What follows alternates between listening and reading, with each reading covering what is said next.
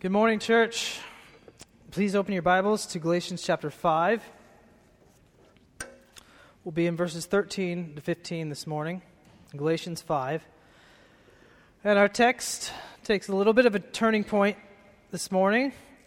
Now we're going to begin to get some admonitions, some commands, some admonishments, some exhortations. This is kind of par for the course with Paul. He does this stuff similarly in other writings where he teaches truth of the gospel, he preaches to the conscience, and then he shifts to encourage us to good works of faith.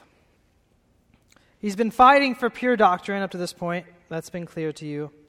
He wants you to have pure doctrine and now bear good outward fruit because of that pure doctrine. And so Paul's goal is to put your faith into practice, to love others and to love God with your actions. So let's begin in verse 13 of chapter 5. For you were called to freedom, brothers.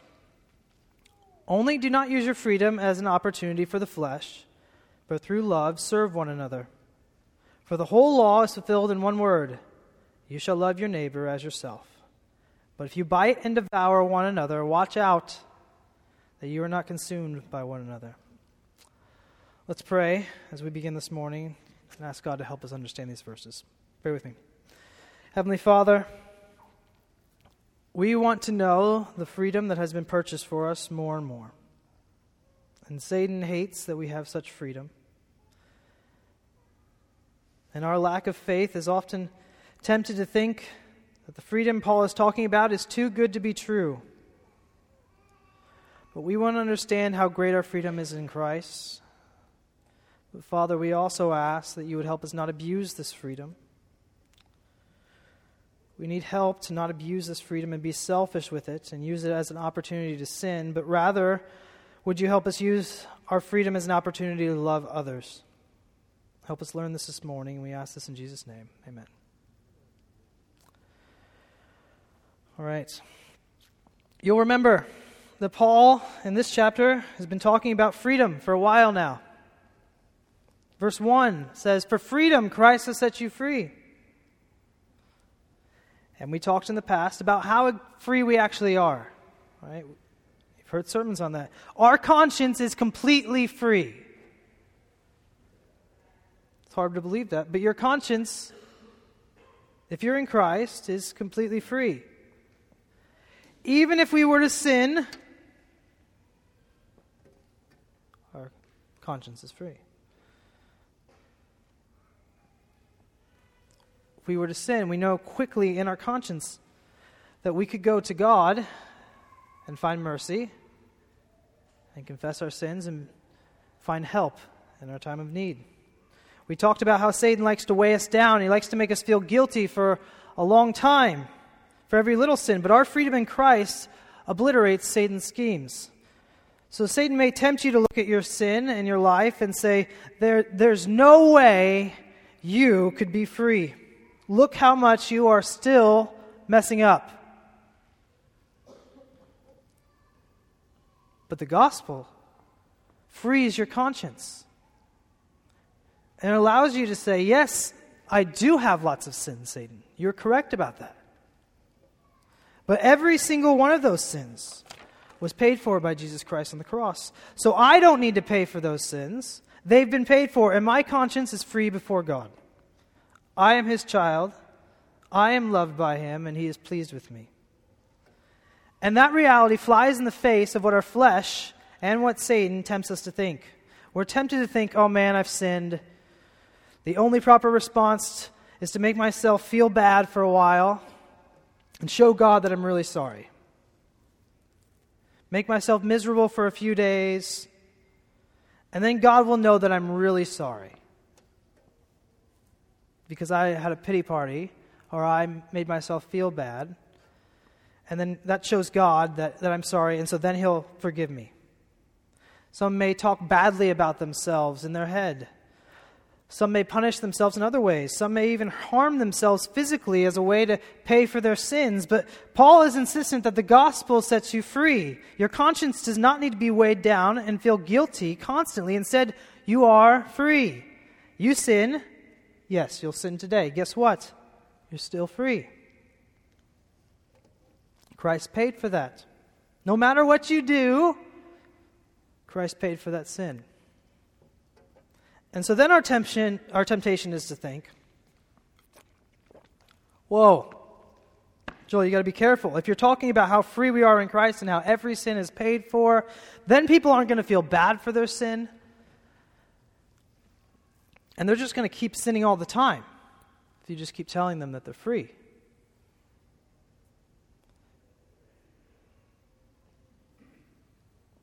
They're just going to say, God paid for that. I can do whatever I want. You got to be careful, Joel. Don't say that. You need to make sure, Joel, that people feel a little bad for their sins. They need to hold on to it for a little while. Because if you tell them that Christ paid for them, all of them, and they're completely free in their conscience before God, and they can go to God immediately, they're just going to keep sinning and sinning and sinning. But that's wrong. That's not how it works. You are free, and nothing can separate you from the love of God. If you sin today, you're not separated from the love of God. You can immediately go to the throne of grace and find mercy. You don't need to prove to God through self-punishment or making yourself feel guilty, and then He'll grant you grace. Your sin is paid for.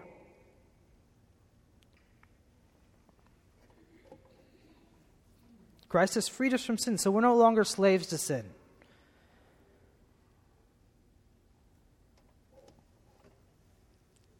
Before, we were slaves to sin, and we walked around in our sin all the time. Then Christ freed us from sin, and now we're slaves to righteousness, and we don't have to sin. And so it is sad when we sin, yes. It is sad when you sin. Because why would you choose that? Obeying Christ and being a slave to Christ is so much better than sinning. And as a Christian, our consciences want to choose Christ. So it's sad when we do things that Christ had to die for. Shame and guilt are not bad things. They can lead us back to Christ. They're bad if we just use them as trying to pay for our sins. And so when we sin, it is sad. We go to God, we confess our sin, we ask for help, but we need not feel guilty for days and days and days on end. We're far more free than we think. But inevitably what happens is people hear this and they think, well, if we're so free, then why do I even obey? If I can just do what I want, because Christ will forgive me, He died for my sins, so even if I go on sinning and live a life of sin, God will forgive me. And Paul says in Romans, what shall we say? Are we to continue in sin that grace may abound? By no means. How can we who died to sin live in it? And that's the point. If you've died to sin, then the life of sinning can be done. The person who is a Christian does not want to live a life of sin because they know it leads to only death. But living unto Christ brings life. Obeying God's commandments brings life. They love to do it. They love to obey, not because they're trying to work for their salvation, but because the joy that comes in obeying Christ is so great that they love to please their Heavenly Father and obey Him. The person who goes on sinning just proves that he's not actually free. The man who says, I can go on sinning because Christ will forgive me, just proves to everyone around him that he's not actually free in Christ. But he's actually still a slave to the devil. Because the person who is free doesn't want to sin. Do you understand that? Sure, you do sometimes. Sure, your flesh pops up sometimes and you want to sin. But overall, your heart wants to obey Christ if you are in Christ. But there's still part of our flesh who thinks, well, if I'm free, why do I really need to obey? And that's what I want you to understand this morning. There is a part in everyone's flesh still that is tempted to use this freedom as an opportunity for their flesh, It's an opportunity to sin, to serve yourself. When you read verse 13, think through the question, how do I use my freedom as an opportunity for the flesh? What does that look like?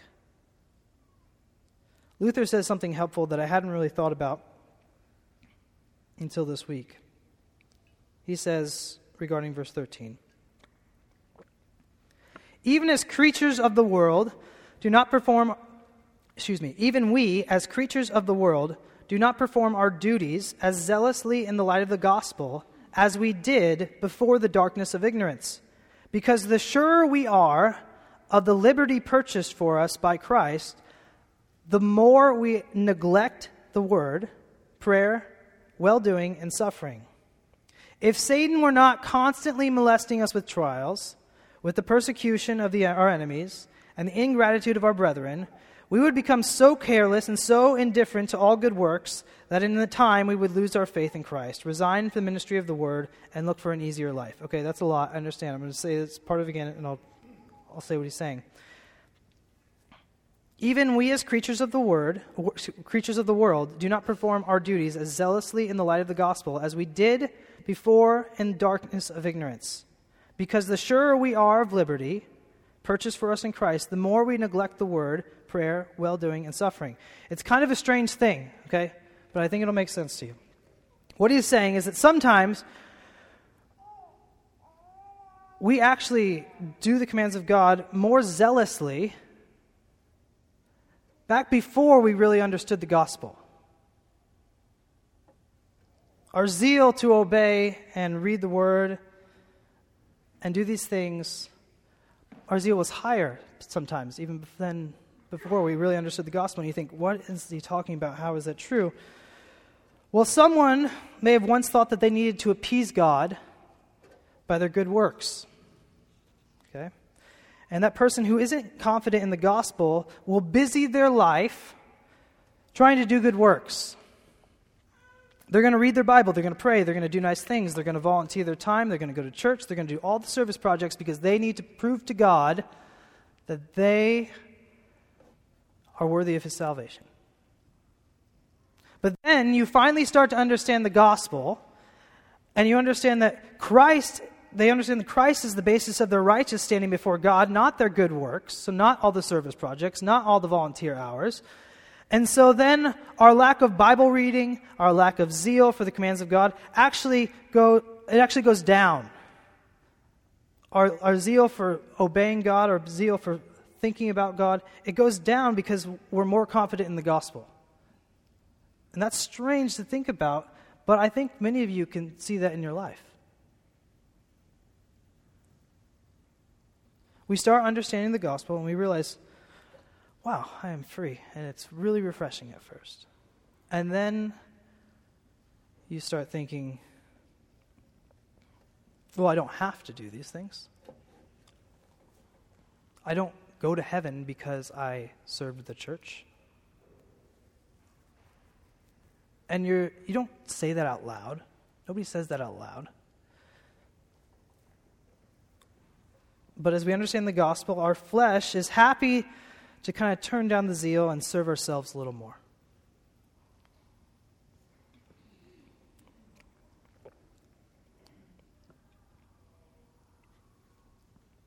Someone in campus ministry when we were in college told my wife, my girlfriend at the time, that she didn't need to read her Bible every day because Christ was the basis of her righteousness. Now, they are technically correct, right? My wife reading her Bible every day does not get her into heaven. But what a dumb thing to say. It actually really negatively affected my wife because it made her feel like she was just being legalistic and to read her Bible every day. But it's good for us to want to read God's Word every day. Not because it gains us salvation, but because God's Word is more valuable than pure gold. And God's commands give life, and the gospel strengthens us and reminds us of our freedom.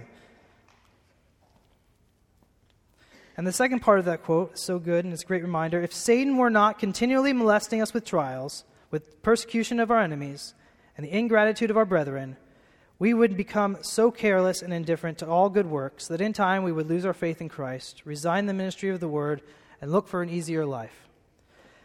Satan attacking you, God actually turns and uses it as a gift to you. How can Satan attacking you be a gift? If you were left on your own and not bothered at all by Satan, you wouldn't really grow that much. You'd be indifferent. You wouldn't see your need for Christ. You wouldn't be grateful for Christ. You'd rarely ever be led to do any good works. And eventually you would lose your faith, not read your Bible, because why? You didn't even need God. Life is easy. And the same is true for our trials. We tend to think that if we're going through a trial, then it's necessarily wrong and we're worse off than we were before the trial. So we didn't have a trial, there's life. Trial comes, so therefore life is worse off because of the trial. That's just the natural way to think through our trials. If I was at peace with my wife yesterday, and today we're fighting,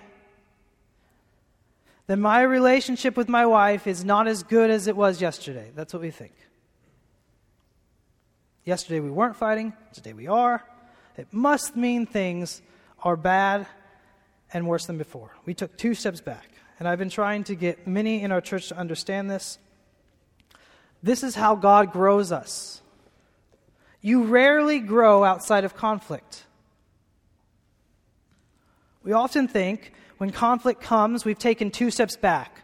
We took a step forward, but then sin came, it came out, and this conflict was here, and so now we're here and we're 2 steps back. And that's because we have this wrong idea of sanctification or growing in Christ. We think that it should be linear and it should just be going up like this, and it's always progressing like that, and we're always just, it's all up. But that's not how we grow. For instance, God may allow us to get in conflict with a spouse or family member or someone else because that is the avenue that He will use to grow you. You think, well, yesterday we went on a date and we saw a movie and we laughed, but today we're mad at each other. She did this thing, it got on my nerves. She said I responded this way, it made her mad. Well, guess what? The sin still existed in your heart yesterday. It just didn't come out. And now you guys can actually deal with the sin because of the conflict. Where otherwise you just wouldn't have dealt with the sin at all because you wouldn't know. There wouldn't be any conflict. And so how are you going to grow without even knowing that the sin's there? Your wife thinks that you're not very sweet and you don't listen well. Well, no husband is going to become a better listener without the conflict of his wife helping him. It just does not happen.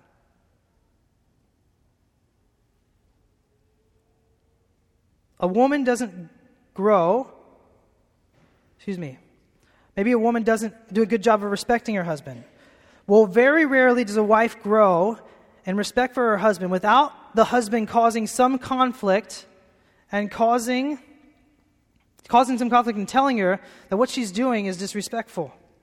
And then you fight about it.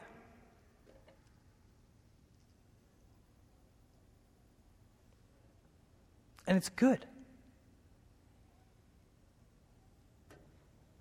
And this is why husbands who fear their wives and don't at times force conflict do a terrible job at loving their wife and they injure her. See, the world thinks that the majority of men are just monsters out there who's boss their wives around. They just do this, do this, do this. That's what the world thinks. And sure, there's some guys who need to be corrected and pulled back. But the vast majority of men in our days, the vast majority of husbands in our day are afraid of their wives. That is the vast majority of men. They will not correct their wives because it will cause conflict. They do not boss their wives around. They don't give any correction or commands to their wife because they know if they try to lead, she will get mad and she will tell him about it. And so it's better in the man's mind to just shut up, let her win, have her way, not enter into a long conflict. That is the majority of men in our day. And so some of you husbands need to go home and you need to actually correct your wife. Maybe for the first time in a long time. Do it lovingly and respectfully, but don't do it thinking it's not going to cause conflict. It's going to cause conflict. And that's not bad. If she's doing something disrespectful, you need to talk to her about it, and it will cause a fight. But that is the way that God has ordained her and help her grow through her sin. It's by your leadership and entering into conflict. So I don't really get worried about when I hear there's some marriage in our church that's having conflict or they're in an argument. Something that I think all of your pastors have said maybe the most over the years to you is just, this is very normal. It's just normal. Yeah, you're in conflict. It's as normal as the sun rising. And people go, the first time they hear it, they think like, what? This is like, we were just yelling at each other yesterday. I'm like, yeah, it's just not good that you were yelling, but it's just normal. Your conflict is normal. You're in conflict. That's how marriage grows. Now, we want you to be able to work through your conflicts well, okay, and have the tools that you need. But the fact that your marriage is in conflict doesn't really worry your pastors. What worries your pastors is if you don't have the ability to work through it, or if you don't want to, or you let your bitterness rule and grow up in your heart, and you just have this long, ongoing conflict with this person. But conflict is as normal as breathing. And so the next time you're in conflict, don't just think, my relationship with this person is necessarily worse off now. My marriage is worse off. It's not. Think, this is how God is going to help me and this person grow.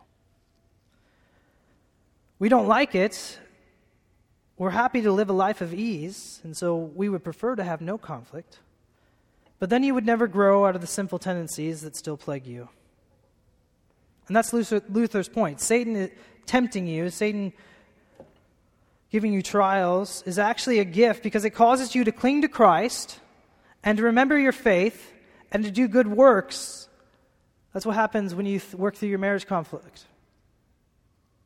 You go to Christ. You ask for help. The good works you weren't doing in your marriage, you start doing. You're trying to do. You're in conflict with your parents. Or your child is, you're in conflict with your children. It's overwhelming. Parenting is such a gift from God because it's absolutely impossible. Every parent in this room feels overwhelmed by their parenting. There's not one parent who does not feel overwhelmed in their parenting. And if they don't, it's because they're not paying attention. But it's so good for us because you'll fail miserably. And that's kind of the point. You kind of come to the end of yourself and go, I need God's help. And I need to call out to God. And I need prayer. And I need wisdom from other people that I don't have. And so you seek God. You seek His Word. You seek others for wisdom. You pray to Him and you see God answer prayers and you realize that this is good because it causes me to depend on God. But we're tempted to just use our freedom for a life of ease. And thankfully, God naturally protects us through that with conflict and Satan's trials. But Paul is correcting us and he's telling us to use our freedom to love others. So let's keep going. Look at verse 13 again. Paul says, "For you were called to freedom, brothers, only do not use your freedom as an opportunity for the flesh, but through love serve one another. For the whole law is fulfilled in one word, you shall love your neighbor as yourself." Now, since we're just reading these three verses and we're not thinking about the whole context, you might not think about how verse 14 is like an insult to those false teachers in Galatia? You think, yeah, I've heard this, you shall love your neighbor as yourself. I've heard that before. But Paul's using that as the foundation for our good works. But think about the context of the book of Galatians. These false teachers are trying to convince the Galatians that they need circumcision, they should follow the law, they should do these ceremonies. And Paul says if you accept circumcision and you try to uphold the law, then Christ is of no value to you. And then Paul is saying, hey, if you want to actually fulfill the law, like these people are saying you need to fulfill the law this way, but if you want to actually fulfill the law, then do this. Use your freedom to love your neighbor as yourself. And in doing so, you actually fulfill the heart of the law. So Paul's embarrassing these false apostles. And I like what Luther says when he's speaking from Paul's perspective. He says, I have described to you what the spiritual life is. Now I will teach you what truly good works are.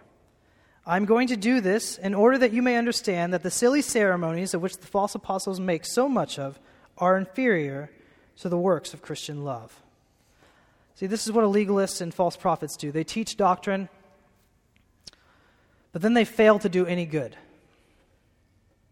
It's the irony of ironies. These men want you to obey these good works of circumcision and keeping the ceremonies, and then they don't actually do any real good works of love. And surely they're circumcised, they follow all the ceremonies, but they don't love anybody. They don't lift a finger to actually love their brother. And time again, we see this sort of thing play out through Scripture. Remember 1 Samuel 21, David's running from Saul, and he goes to the priest and says, hey, we need some food. And they don't have any common bread, and so he gives them the holy bread, which was against the law. Jesus heals on the Sabbath, and the Pharisees are furious because he's broken the law. But the point is that love is prioritized. See, the Pharisees, they would rather see somebody suffer instead of breaking the Sabbath.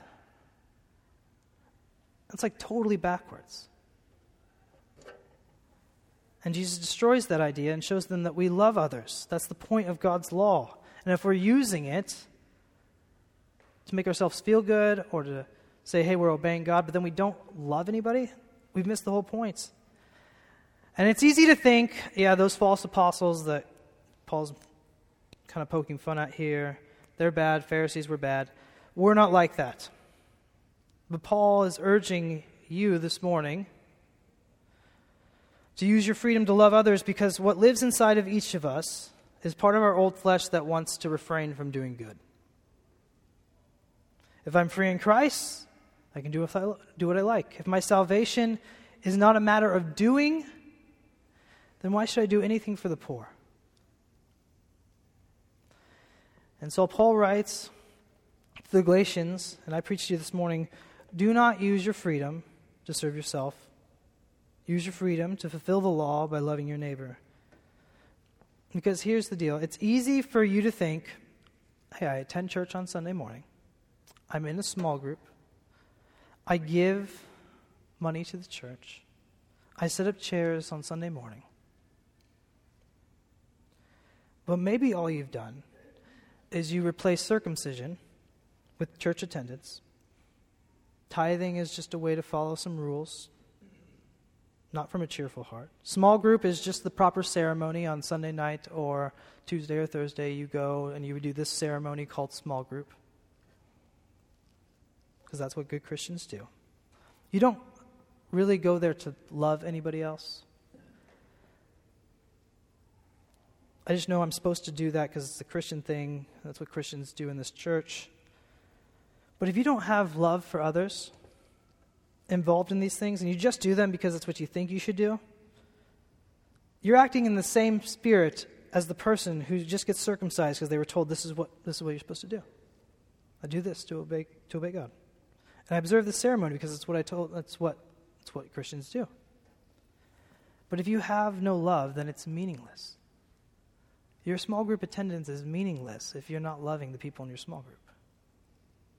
You should come to church with the attitude that you are here to worship God and to love others. Your singing in faith is worship to your God, and it is actually loving to your brothers. And you think, well, what if I come here and I've had a really hard week? And I'm going through a hard trial and I don't feel like singing. Can I love anybody? Listen, the most encouraging moments of worship in our church are when you know someone is going through a really tough trial and they have still yet enough faith to sing their hearts to God. And you probably can all think through these things and think back. I still remember when Drew and Hannah had a miscarriage. And we sang Blessed be your name, and we sang the words from Job, you give and take away, you give and take away, yet my heart will choose to say, Lord, blessed be your name. And do you know how encouraging that is to everyone else? Seeing them sing that in the midst of their trial. That's powerful. Your faith in singing is loving to others. When you come to church, tell yourself, I'm going to go meet the new person. Because it's awkward to come to church. I'm going to make them feel comfortable. I'm going to introduce myself. I'm not just going to talk to my friends and serve myself. I'm going to love somebody else. It's awkward. I don't feel comfortable talking to new people maybe. But I'm going to love them. Come to church with some questions that you want to ask people. If you know somebody's got a family member who's unwell, find them before or after service. Ask them how they're doing. Prepare for some meaningful questions. Do a little bit of homework before coming to church. And just with some sort of plan of how you want to love somebody. If they need prayer, take 15 seconds and pray for them. Not, I'll pray for you. If you've got the time, pray for them. But loving others is far more than even these things. Instructing a person who's erring. You see someone slipping up in an area, love them and talk to them about it. Comfort the afflicted. I want to be careful here because this next thing, I know some of you do this very well. But I want you to think about those who are suffering in our church. An easy way to think about those who are suffering are the people who we're praying for regularly, weekly in the pastoral prayers. Okay? Think about those that are suffering in the church. Have you ever followed up with them? Have you ever prayed for them in the privacy of your own home or with them? Have you ever taken somebody who's suffering a meal or taken the husband out, or if you're a woman, sat with the wife and asked them how they're doing? How they're doing with sick parents or a sick spouse or a sick child or this trial or that trial. What's life like? How can I be praying for you? Is there any way I can serve you?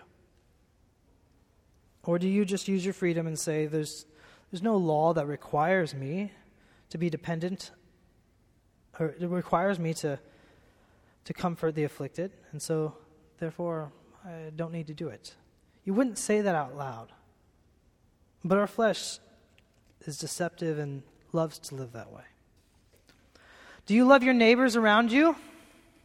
Or do you think loving the world isn't required for my salvation? I don't need to share the gospel to enter into heaven, so I'll just serve my flesh instead. I don't have to toil for church, so I'm not going to serve her. Many of you faithfully serve on Sunday morning in some capacity, but don't let that limit your love and think, well, I serve on Sunday morning, so my love for the church has reached its peak. Church, we are very proud of you because many of you are using your freedom to love others, but none of us is obeying this perfectly. And we can all use Paul's exhortation. What about obeying the government or honoring your father or mother or respecting your boss and his authority even when you think you know a better way?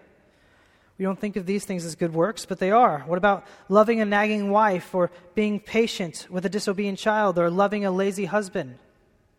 Those are good works too. If you want to figure out how to love other people, it's not a secret. It's not hard. Look at how you love yourself. You love yourself very well. You're very good at it.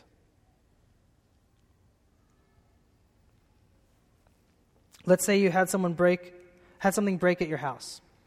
Water pipe, I don't know what it is. Something breaks at your house. You have an issue. Would you be happy to have the men of the church come aid you and help you fix the problem? If so, the next time you hear of some issue at somebody's house, you help organize something. You say, hey, I can help with that. And help them accomplish the task. You want people to be sweet to you and not judge you for your weaknesses? Then you be sweet to others and not judge them for their weaknesses. If you're lonely, reach out to other people and hang out. Listen, it's important to know that the rule of loving others as yourself isn't a promise from God that if you love others this way, you're going to get loved back that way. I think sometimes we think like, well, if I do this for other people, I'm going to get this back. But that's not the point.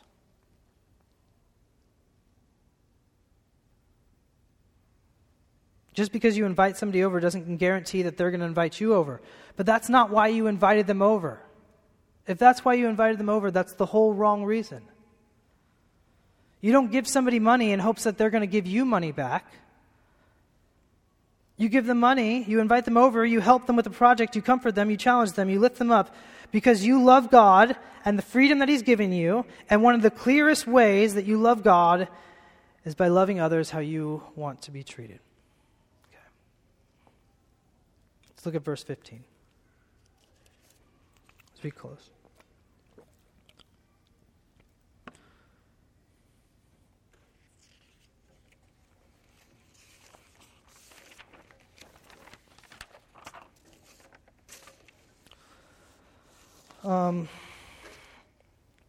Verse 15, but if you bite and devour one another, watch out that you are not consumed by one another. See, we must be careful that our love for one another is primary.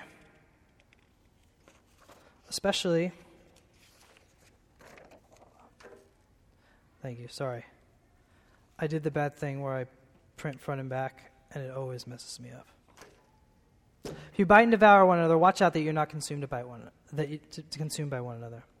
Paul is reminding us that our faith in Christ and our freedom that the gospel brings is good. But if you serve yourself, then what's actually being thrown away is your faith in Christ. And when you serve yourself in the name of Christian freedom, you're not serving God.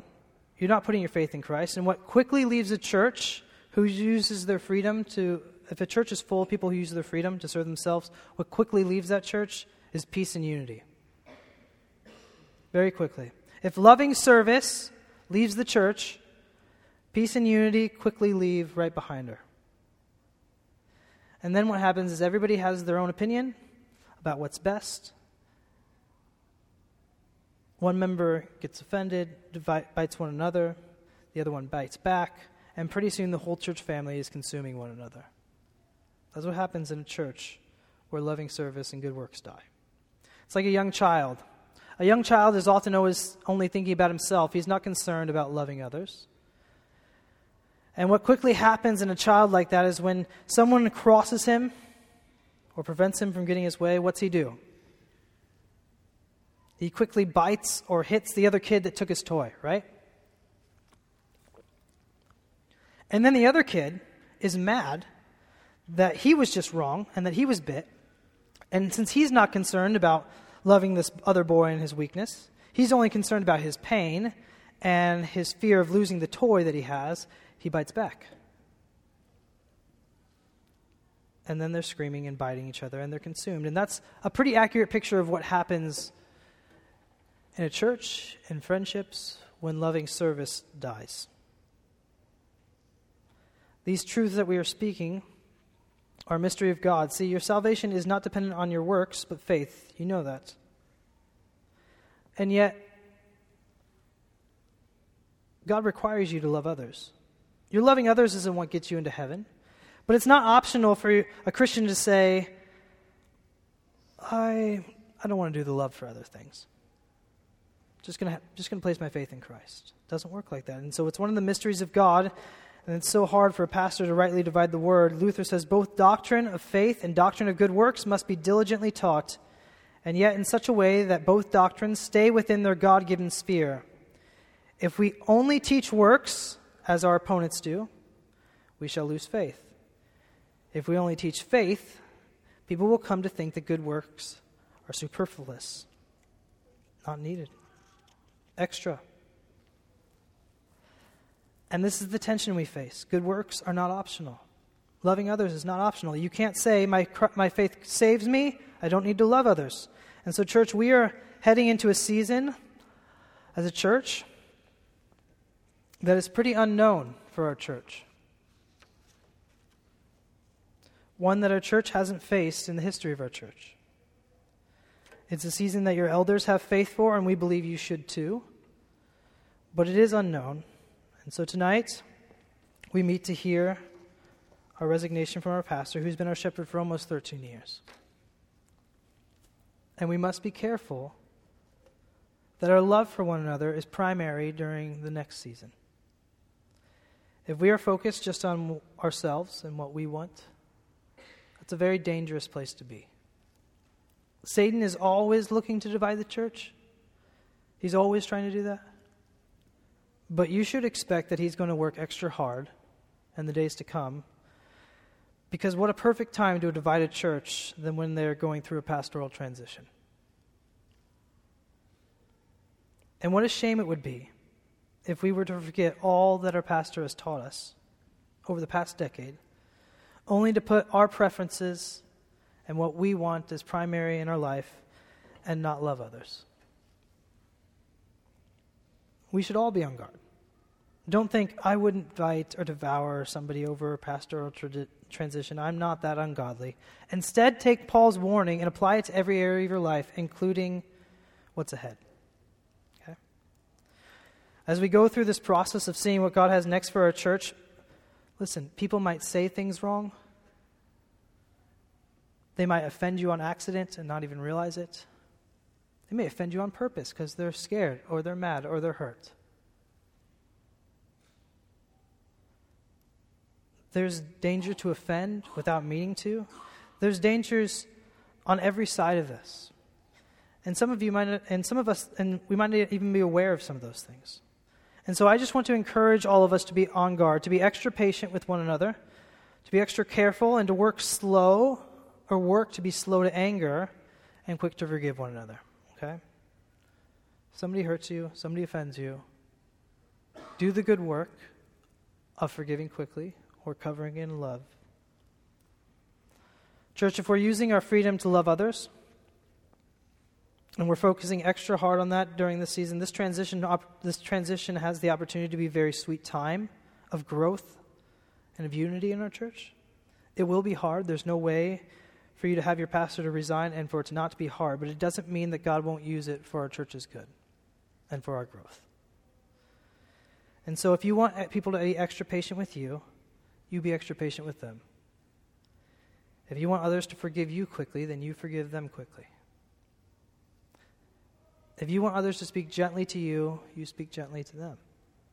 If you use your freedom for love, it will be a sweet time. If we use our freedom to just think about ourselves and what we want, then we're in danger of devouring one another. So that's my plea to you, church. This is hard to do. We want to use our freedom to serve ourselves. It's in our nature. But if we're a church that will serve one another, then what could happen in the days ahead will be more beautiful than what any of us could imagine. And we'll be amazed at God's kindness. I want each of you to think about how you're using your freedom. How are you using your freedom to love others inside and outside the church?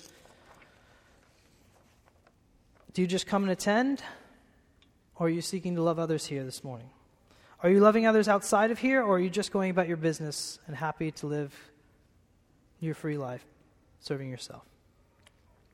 Fulfill the law, not by attending small group, not by observing ceremonies or getting circumcised, not by giving a tithe because you feel like you have to. Serve others how you want to be treated, and you'll fulfill the law.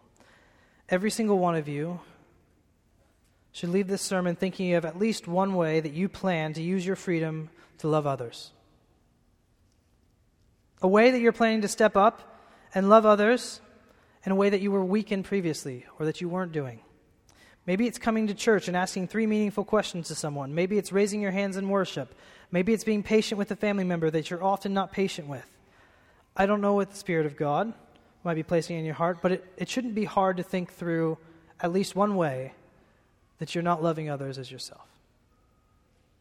So what is that? And begin doing it. And I would like for all the small group leaders, next time you meet, maybe in February, whether it's together or split up, to discuss what are the ways that you're trying to love others as yourself. If we are a church that loves each other, then our church will be full of peace and unity. If we serve one another, we'll be full of peace and unity. If we serve ourselves, then it's only a matter of time until we begin to fight and devour one another. But it takes everyone doing their part. We can't just have 3 families do a good job of loving others as themselves and then everybody else just serves themselves. It won't work like that. Everyone makes up this body, and we need your love, especially in the days ahead. So let's stand for prayer.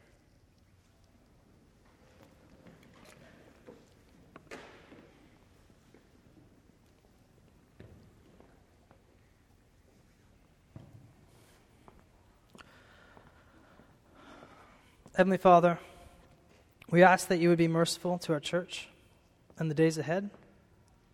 We ask that you would help us love others as we want to be treated.